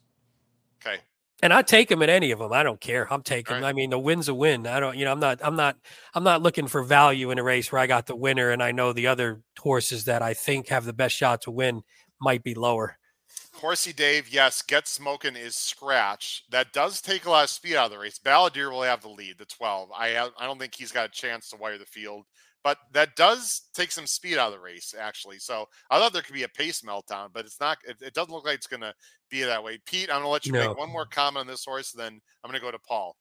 Never been the 1.5 miles. Your thoughts? Yeah, that's always a concern, but the way he runs and the power that he finishes his races with, I'm gonna take the shot based on his breeding that I think he can get it. But again, you never know until they do it. So It's always a question. Yep. Paul, the astute handicapper that you are, of course, we have the same 3 in the same order. Yep, that's right. I'm going to go first. Here because I'm going to put us full screen. Guys, this is my play of the weekend. Oh boy. This is my most likely winner of the entire weekend based on the That's back. You got mad interested now. What? Augusta Rodin, based on the odds, is my best play of the weekend. I'm not saying Augusta Rodin is the most likely winner of the weekend. I'm saying based on the odds that he's going to be 5-2, 3-1. I love Augusta Rodin. This is, Matt, I'll say right now in front of everyone, if I'm having a good day in the BCBC, this could be an all-in play for me. And I know it's a little bit risky, guys, because there's other really nice horses in this race, but that's exactly why, because I'm going to get the value I want, and I have slight knocks against some of the other Euros, and I just don't think Up to the Mark is that good at a mile and a half. I could be wrong. Matt, you look like you want to say something. Just tone it down. You've got me convinced, and I don't need everyone else playing it too. Okay. All right. Shh. No, Matt, don't do it, Max. Move on to the next race. But don't do it. I also like Italian, so there. Listen, I love what Aiden had to say. I've watched literally the last 4 or 5 replays from start to finish. This is not a plotter. This is not someone that's going to be coming from 20 back. This is a horse that breaks well. Aiden is not stupid. Ryan Moore knows this horse. They're going to put this horse, 3 or 4 lengths back in a comfortable spot. Let Balladeer go. He'll be in the second flight. He's going to get first run on most of the off guys. He's better than Ernesto. I personally think he's better than Up to the Mark, who's going to have to launch from a little bit further back. I think Augusta Rodin, Matt Miller gets first run, and we don't know for sure, but this horse has been training great. He's going to love the firm turf. He's an improving 3-year-old. He's a dual classic winner. He basically won the Kentucky Derby and the Belmont or Preakness of the European racing scene. I love Augusta Rodin, and if this horse is 5-2, I will be licking my chops. And Matt Miller, if I'm out of the BCBC, you can guarantee a big win bet and double is coming, whether I'm in the contest or not, with Augusta Rodin. Paul, you've got this horse on top also. So for those people who aren't Howard whisperers and who don't understand the keywords he uses, he just used about every keyword that I know for bet the shit out of this horse. I'm just going to put that out there. I'm going to leave it alone. I do. One other thing, Paul. We got to watch him in the post parade. He's gotten a little hot before.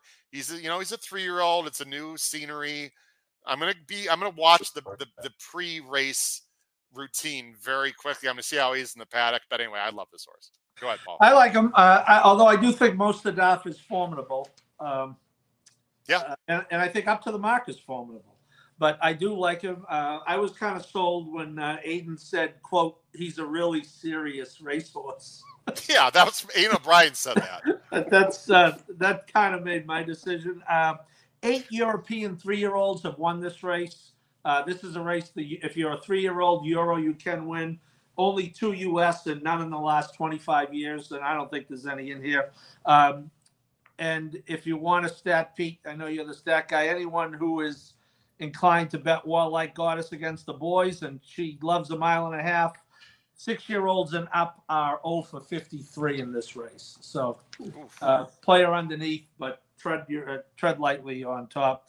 Ernesto is worthy of note, Howard. Horses that don't win the Arc but run in the Arc historically have done very well in the Breeders' Cup Classic. Yeah.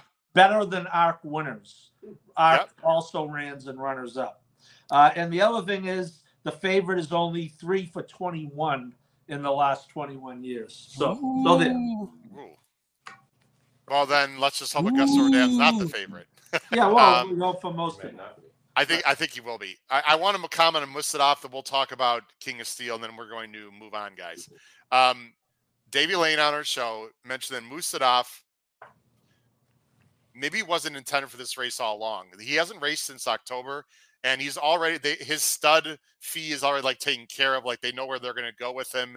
Watch our international preview show. Davey Lane talked about this horse. This horse can win, but there's a few things that you might want to think about. So I'm just going to throw it out there. One thing King of Steel. Ascot for Champions Day, but the track, they didn't like the track, right? Yes. Yeah. I don't like veering from the plan. Right. Was going to run in that race exactly a few weeks ago, but the track was Speaking of Champions Day. King of Steel is a very good horse. Coming back in 2 weeks, Pete, this is a very tough ask. You've got this horse in third. I have a lot of respect for this horse. It is tough to come back in 2 weeks.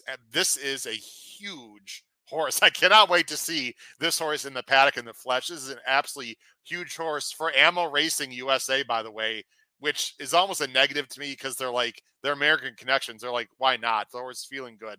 But that's sort of why I don't like the horse a little bit too.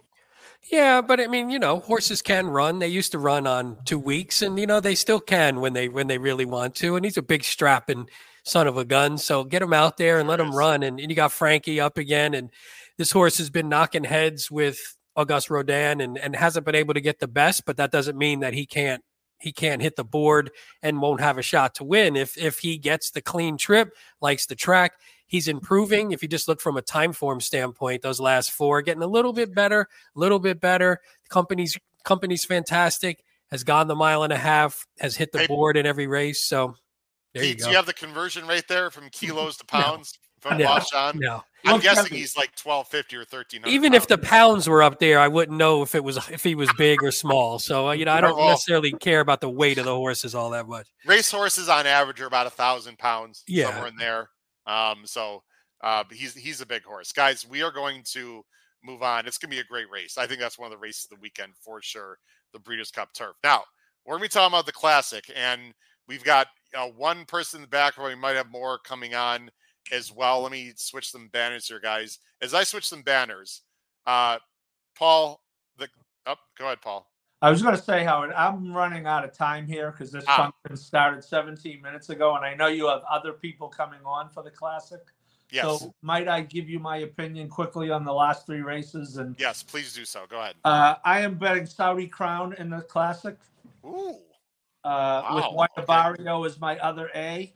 I was probably going to bet Arcangelo until the foot problems and then now scratched. I like Living on a Dream a lot in the turf sprint. I think the Keeneland prep was very good for him. They. And Elite Power is one of my plays of the weekend in the sprint. Okay. Paul, have a great dinner. We really appreciate you coming tomorrow. on. You coming, Howard, or see you tomorrow?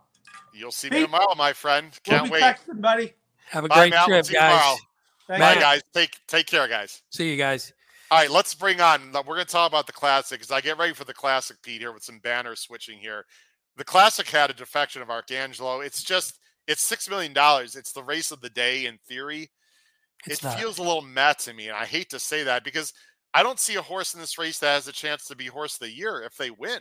No, and that never, right? Yeah, and that's almost never, very rarely the case, I should say. It's funny because they took a lot of crap, the Breeders' Cup and horse racing, for having this be the third to last race, and then you look at it and go, this race isn't that great. I don't even really want to. A lot of people I've seen don't even really want to bet it just because of the defections and the tragedies and everything else that's happening. Yeah, so it's a little disappointing. But to help us out with the Breeders' Cup Classic, our other show that we have here on the network, Ben and Boozin, four fantastic handicappers who do a great job. There's a ton of videos, 3 of them specifically on our channel. We're going to bring one of them on right now who's very excited to talk about the Breeders' Cup Classic. Let's bring him on from the Ohio State University, and also will be making his first trip to Santa Anita this weekend. Charlie Freeman. Charlie, how you doing tonight? I'm doing well. It's T-minus, we're not that far out. Getting picked up at noon from the airport. So, getting close to that time. Very excited for 80 and sunny and enjoying Cali opposed to 20 and freezing in Ohio. Yeah, no, listen, we hear you. Of course, I'm in Chicago, and Pete's doing okay in Maryland there still, but eventually it's going to be coming his way. You see Paul's picks. He just mentioned that. And Charlie, we're just going to say your picks instead of putting them up on the screen. But let's go ahead and go to the Breeders' Cup Classic, guys. This is the third to last race of the day. It's race 9. It is $6 million. Arcangelo obviously not in this race. I'm just going to update. I'm curious to see if they still have him in there. Okay. Arcangelo not in this race. It's going to be a field of 12. The morning line favorite is Arabian Night, and I'm sure will be Arabian Night come post time. I believe he's going to be the favorite. Let's go to you. Actually, Pete, let's go to you first.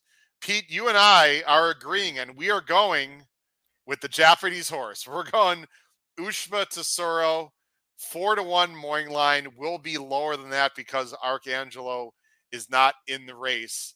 Pete, what do you like about Ushba Tesoro, the winner of the Dubai World Cup this year?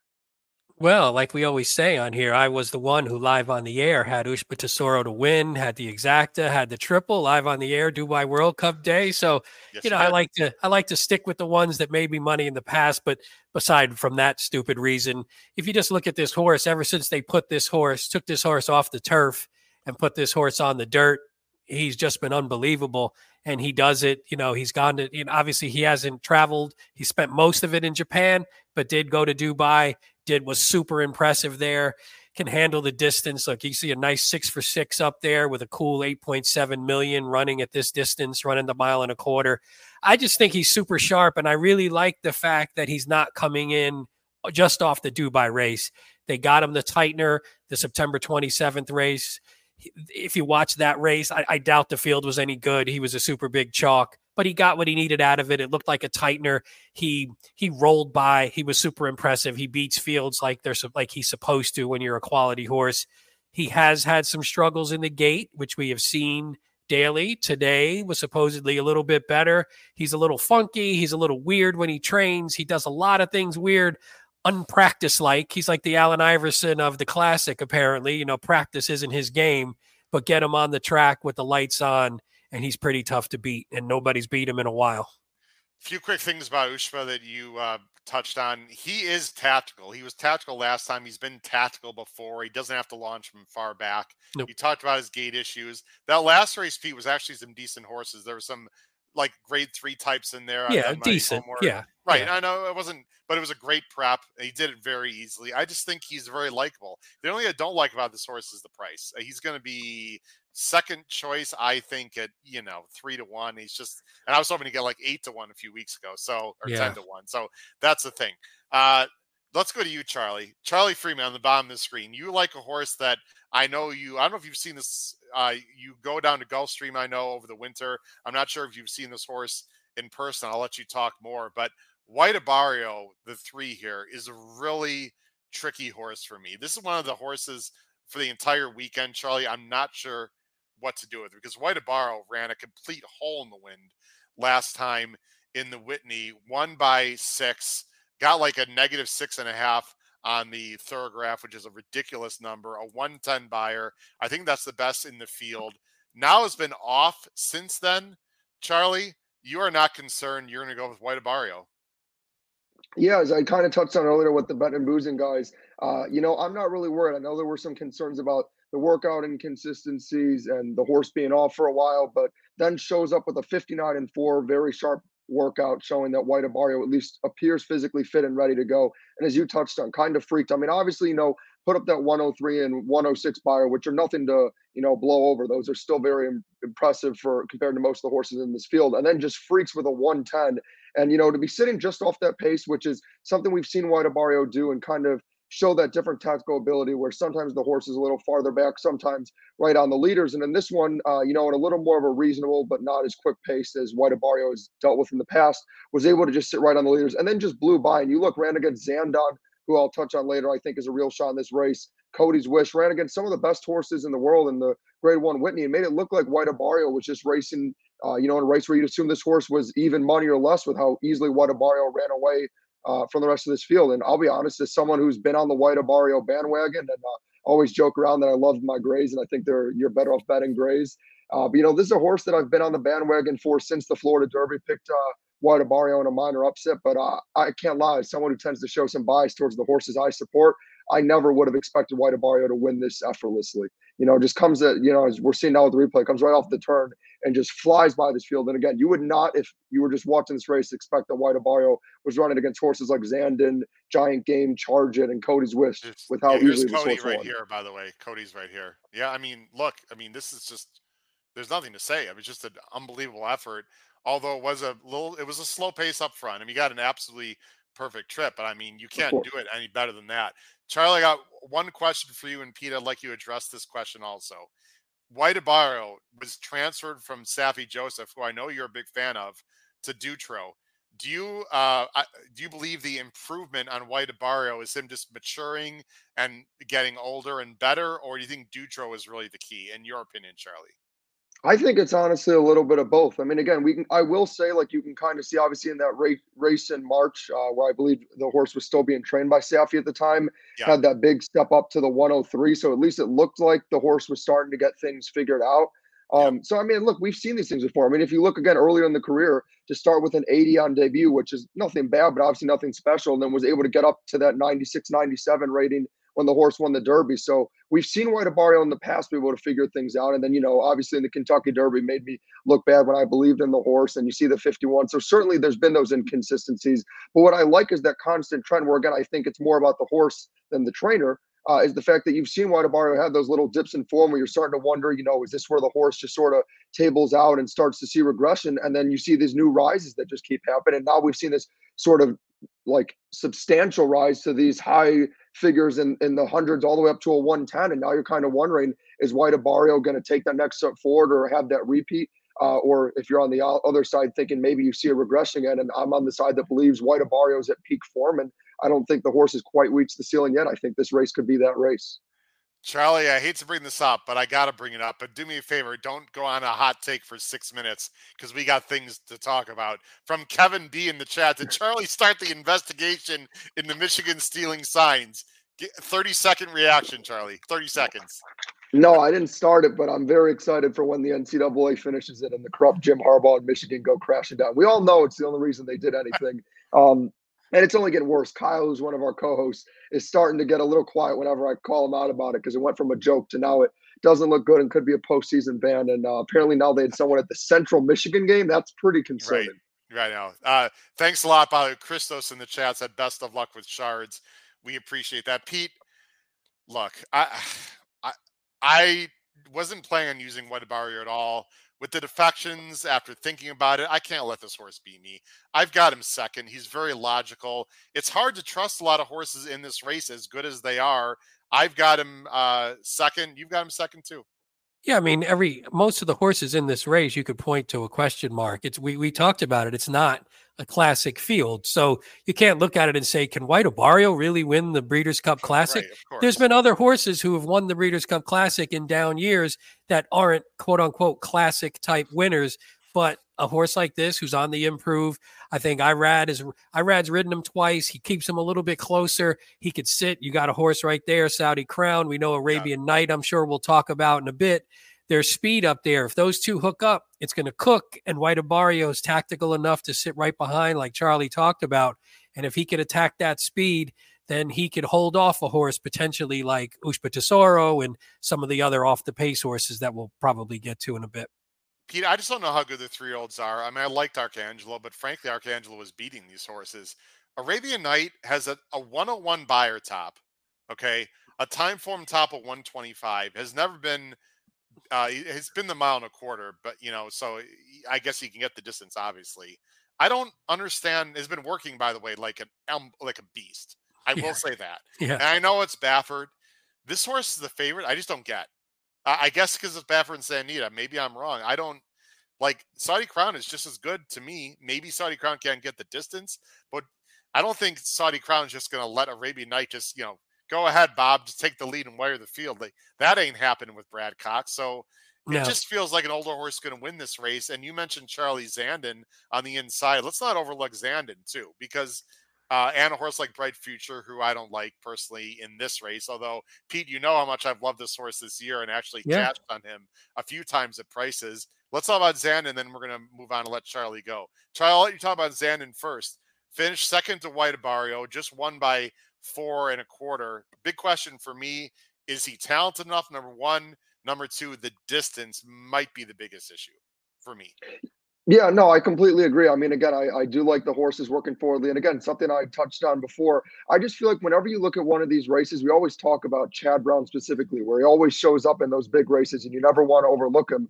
But even just trainer aside, I mean, Zandon has always been a talented horse. I mean, you look at the resume, it's just grade 2s, grade 1s. Sure, you mix in a grade 3, but I mean, running in the Travers, the Derby. I mean, this horse was a length away from winning the Kentucky Derby. I think people sometimes forget, and I get that Zandon's not in that form right now, but still, you see the figures are higher now, and Zandon is starting to find that groove. This has been a horse where I get it. My co-host Kyle has talked about that the horse hasn't gotten the job done with the wins, and you see in the lifetime 13 races, almost half of them have been second.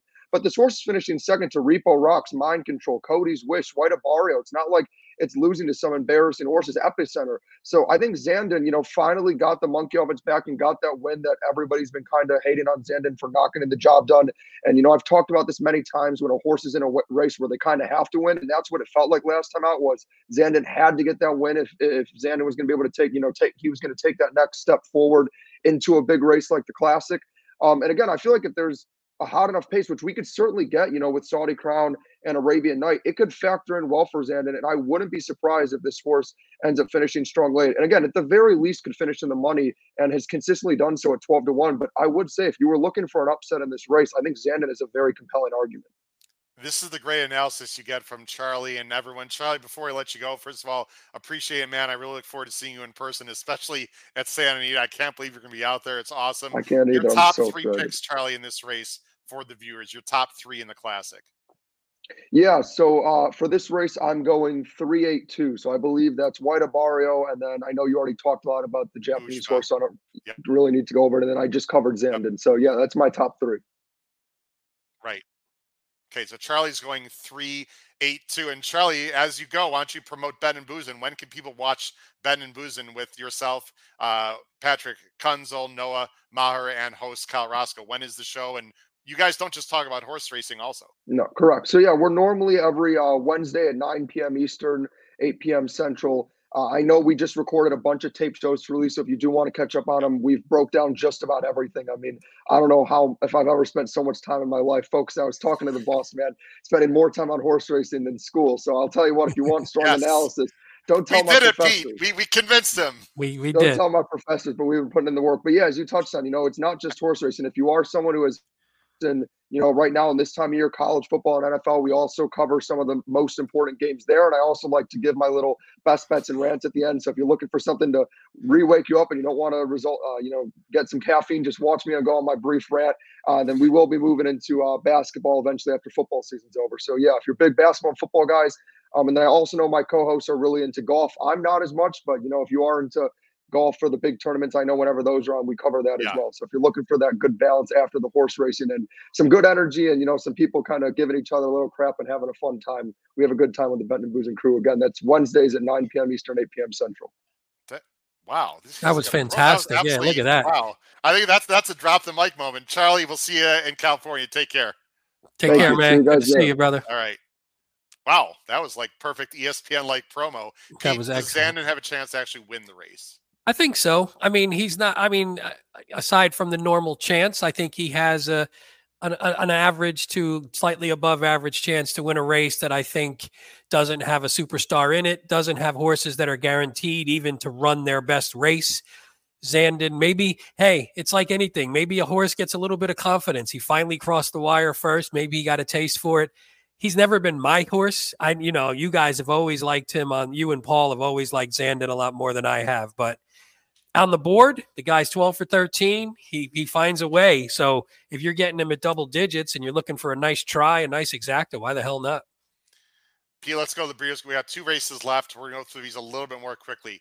Breeders' Cup Turf Sprint. This is a completely difficult handicapping puzzle. It's 5 furlongs at Santa Anita's turf course. Good luck, everyone. It's a field of 12. There's also eligibles in here. The morning line favorite is, look at these odds. I mean, it's crazy. Is the number 5, Living in the Dream, who just went sub 21 in his North American debut at Keeneland, losing upset to Tony Ann, the 4 in this race, who was a big price and is going to be a big price again.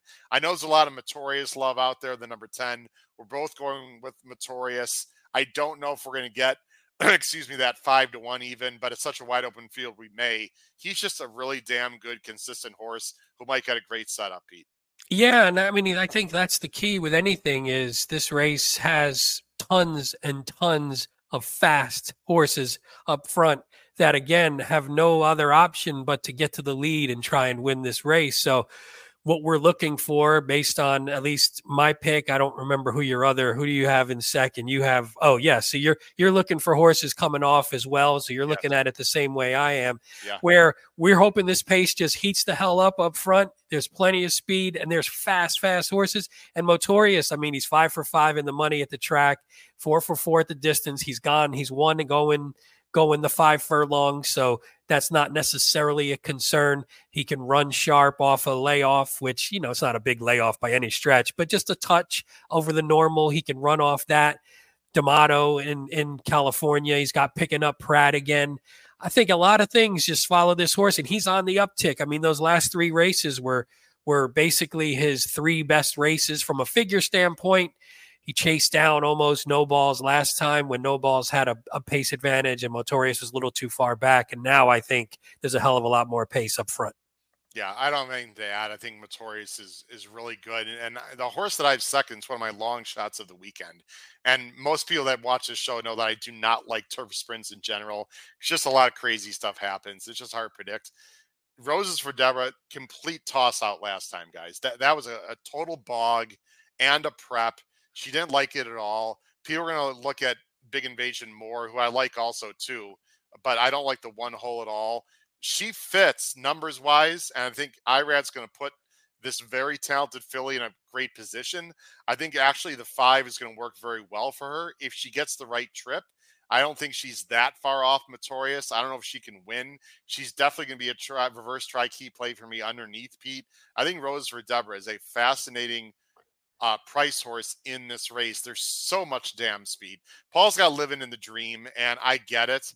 That was wind aided. I just want to mention to everyone that was wind aided last time. Okay, you're saying Howard, it was still 20.97. I get it. There was like a 20-mile-per-hour wind with them, and he faded, but he's really a complete need the lead type. And even when he goes 5 furlongs, Pete, he doesn't always get the job done. And there's like 3 or 4 that have to go. I'm against him on Saturday, recognizing that I guess if he gets loose, he can win. I just don't think he's getting loose. Yeah, but you could say that. I mean, if he gets loose, he could win there. But there's no way a horse like No Balls isn't going to the lead. He's got no other shot. Jasper Crone outside, who's very outside fast. Of this horse, is super fast as well. And then there's other. I mean, it's a turf sprint, so we're not saying a lot by saying there's some speed in it, but there's real, honest to God speed in this race. And again, if Living the Dream can get out and get on the lead and go and take this field to route, more power to him. I'll have him on some tickets, so it's not like I'm going to be dead if he does that. But it's got to set up for a closer. And here's my second choice. Go ahead. I like this horse a lot when he lost to Caraval in the Jaipur, but that was 6. This is a tough call for me because I love the horse and I love the connections. I just hate the rail. I'm not sure 5 is what he's going to be best at, but he's very talented.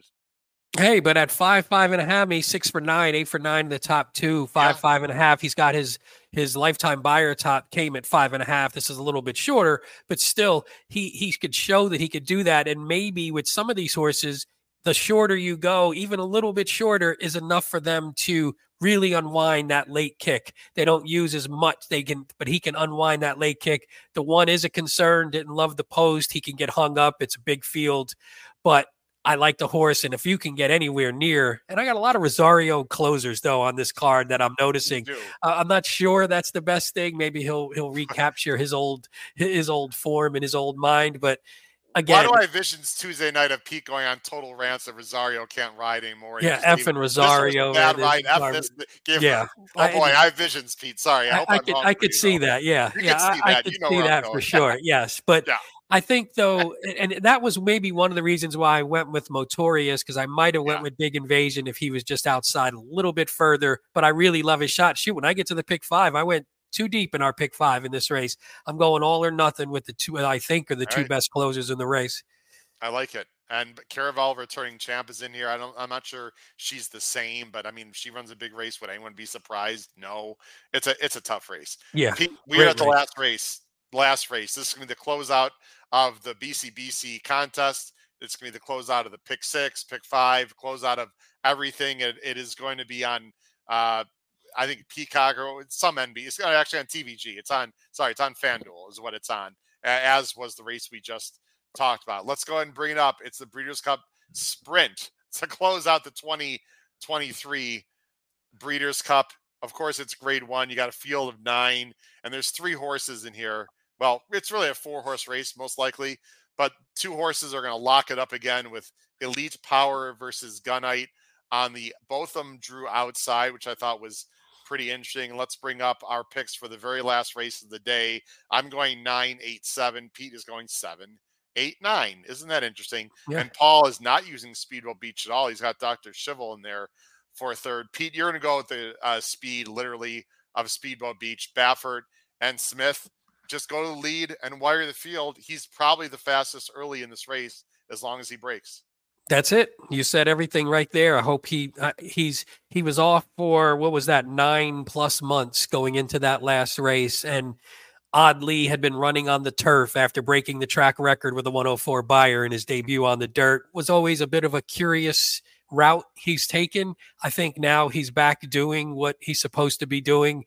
He got that tightener in, was awesome. I mean, Dr. Schivel's an excellent horse, but this horse was able to get out, sat off a little bit, wasn't the best pace, just couldn't get the job done. But it's a 9+ month layoff. So I'm not too concerned with that. I assume Baffert's going to have this horse, and by the works, you could see it. He's going to have this horse sharp, ready to go. He's on the outside, so he can gun. I don't think there's anybody close to fast enough to go with him. He's going to get on the lead, and Elite Power and Gun Knight are going to have to come and get him, and we'll see if they can. Speedboat Beach on the outside didn't have the lead. Actually, sort of was ridden not as aggressively. He's going to be ridden a lot more aggressively. Pete. Oh yeah. I don't think. Yeah, it was definitely an odd. I mean, just watching it, you're going, what are they doing with this horse? Are they trying to try rating? Are they trying to do something a little bit different? Who knows? The track was a little bit was wet, as you could see them slopping around in it. Now you're going to get this horse a lightning fast track. I assume it's going to be souped up. He's going to go straight to the lead. I like that Espinoza. So we talk about the ride and the trip. Espinoza's not the favorite of many, not the favorite of mine. I'm not a Mike Smith guy either, but Mike Smith knows how to just get a horse, get him on the lead, and win a race. So he doesn't have to do too much. Just let him go and let him run. Yeah. No, he's not messing around. And you have to believe Speedwell Beach is going to be better on Saturday than he was in that last start. Pete, I had a tough time with this race. I know I should probably take Elite Power. I know I should probably take Elite Power. We've talked about this horse a lot. I haven't disrespected this horse. I just wasn't sure how good he was. He's been great. He was great last time, even when he lost. You know what, though? Gun Knight's going to be lost in the betting again, I feel. And I just don't know why people don't like this horse. I know Elite Power they've been trading blows. To me, Gun Knight sits an absolutely perfect trip, Pete. Now, is he going to be good enough? He's going to like Santa Anita. I mean, there's questions, of course. If he breaks well, he's sitting right off of Speedboat Beach in theory, and he's going to get first run on Elite Power. Now, Can he go by Speedboat Beach and hold off Elite Power and beat Dr. Schivel? I don't know, but I've just been a Gun Knight fan all along. That last race makes me like Gun Knight even more. And we talked about the last race. He's not a two-turn horse piece, Pete. I'm not worried about the slight regression. This is a one-turn horse. He's probably even better at 6 than 7. I just think Gun Knight is very logical, very likable. And I'm going to go with Tyler G to close out the day at Santa Anita. Yeah, I have nothing. I have no. I usually like to poo-poo a little bit. I have no poo-pooing on this race. No, I think everything you said. It's fun. I really like when the 3 best horses, in theory, in the race are on the 3 different levels of the race too. Like the best horse is the speed. We got the stalker, and then we got the closer. So it's going to hook up, and you're going to say, all right, can Gun Knight, like you said, can he attack Speedboat Beach? When he does he look over his shoulder and say, oh shoot, here comes the big boy on the outside, to see if he can run him down again like he did, what was that, 3 back? And then we saw what he did in the Forego, though. He was able to kick away, and he made Elite Power have too much to do, and he couldn't get there. So why not? I think anything can happen. Chosen Ron's getting slept on. Just show his PPs. I mean, his PPs are beautiful. Yeah, I mean, they're beautiful. If you own this horse, look at that. That's phenomenal. Yeah, but he's not. I don't think he classes up. But he's a nice. No, I don't think so either. Yeah, although they didn't think he would class up in the Bing Crosby, that feels not as good as this. But I mean, he at least showed that he can run at a graded stakes level against high quality horses. I want to push back on the Maiden Folks' comment. I don't think Gun Knight's going to duel with Speedwell Beach. I don't think he needs to. I think he'll just sit a half length. He'll sit a length off. He'll be on his butt. He won't be head to head with him. I don't think. Yeah, no, I agree with that. I think his game is better doing that. I think he's at his best. Yeah. Doing that. Yes. I don't think. And I don't think you want, if he runs with Speedboat Beach, I think it could kill them both. Why not sit off and try and run your best style as opposed to killing yourself? Then you're just giving the race to Elite Power. No. And you know what's funny is Dr. Schivel could just be sitting there on the inside of the pocket. An awesome horse. And might get through up the inside and win. It wouldn't surprise me at all. I have Schivel as a B as in boy. I think it's a 4-horse race. I don't really see anyone else winning. Pete, let's go to our pick 5 as we end the show. Now, let me just show Pete. Our pick 5 is the late pick 5. Just let everyone know, the one that goes races 7 through 11. So what we're showing is the late pick 5, 7 through 11, and then we're going to go because Pete, I'm getting on a plane in like some ridiculous, 11 hours, and I've got 8 hours of work to do before I go. And I got power pick work to do. I got to tighten up those power picks. Let's do it. All right. So I just want to show. Here's Paul's pick 5. He's not here to defend himself, but you can see on the screen 3, 4, 2, 5, 8, 9, 11, with 3, 6, 12, with 3, 5, 8, 10, with 8, 9. It's a $120 ticket. Pete, let's go to you. You're going. I gave everyone a 150. Got to bump it up for the Breeders' Cup. Pete's going 3, 4, 7, 9 with 5, 8, 9, 11 with 3, 8, 12 with 110 with 7, 8, 9. Pete, your quick thoughts. Yeah, I mean, I'll talk about the first one. We talked about it a little bit in the distaff is kicking it off, and I'm going with a bunch of closers and then one speed horse, Idiomatico, I just think is the best horse in the race. And if anybody can buck the trend of, hey, this is going to heat up and get die, I think Idiomatic can do it. In the turf, I think there's 4 horses who could win the turf. I'm taking all 4 of them. That's very simple. Simple as that. Third leg is which one? Oh, the Classic. The Classic, I have no friggin' idea, but I like Usper Tesoro. We talked about White Obario. And I'm taking a shot with Arabian Knight, who's training like a monster. And if he just gets on the lead and clears Saudi Crown, why not? I don't want to be pissed when that horse wins the race. Then in the turf sprint, I'm taking my top 2, Big Invasion, Motorious. We're going to look for a hot pace, and we're going to see if I can get one of those 2 closers home. And then in the last race, just like we talked about, why screw around? I'm taking the 3 most logical horses. And then I'm not going to care which one of them from which level wins the race. And then Dr. Schivel wins, and I get pissed off and throw the ticket away. Exactly. I'm just going to say, let's just hope that doesn't happen. Dr. Schivel, I should say. I called him Schivel. I apologize. I never know which one. Yeah.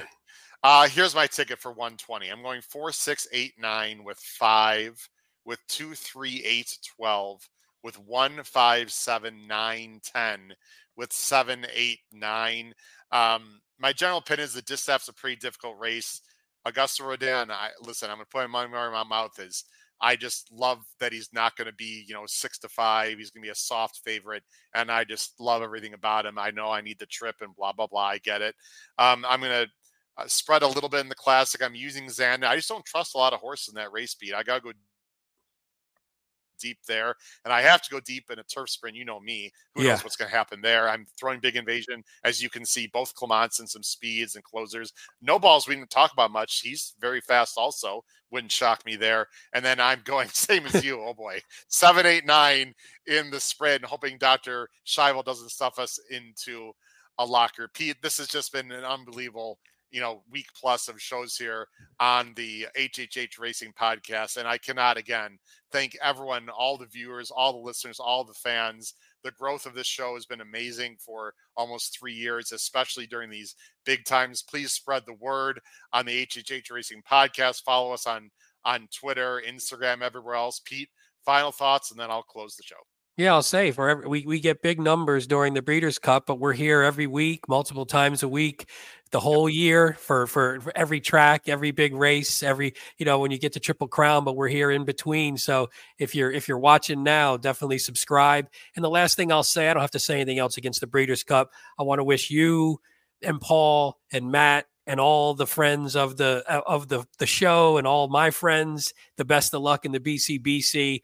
Bring it home. Hopefully all you guys finish, 1, 2, 3, 4, 5, however many are you, 6, finish all in the top, bring home the money, have a great time regardless of how. I'm sure you'll have a great time regardless of if you zero out, you lose your bets, you'll be hanging with a bunch of great guys. You'll be drinking some beers, drinking some cocktails. So it's going to be fantastic in sunny California. So good luck. Have a great time. I'm happy you guys are going to be there, and you're going to be in the winner's circle for a Breeders' Cup race. Does it get any better than that? Man, Pete, that would be insane. Well, we're going to miss you out there. The whole podcast is going to be out there except Pete. He's got family obligations and just was in California a few weeks ago. But Pete, we're going to be thinking about you. And again, it's going to be fantastic. Safe travels, everyone out there. We got to go. I got to do work and get some sleep if possible. Pete, you got some work to do. All I can say as we end the show is thank you very much for watching. Crush your bets at the 2023 Breeders' Cup. Go Shards! Good night, everyone. Good night.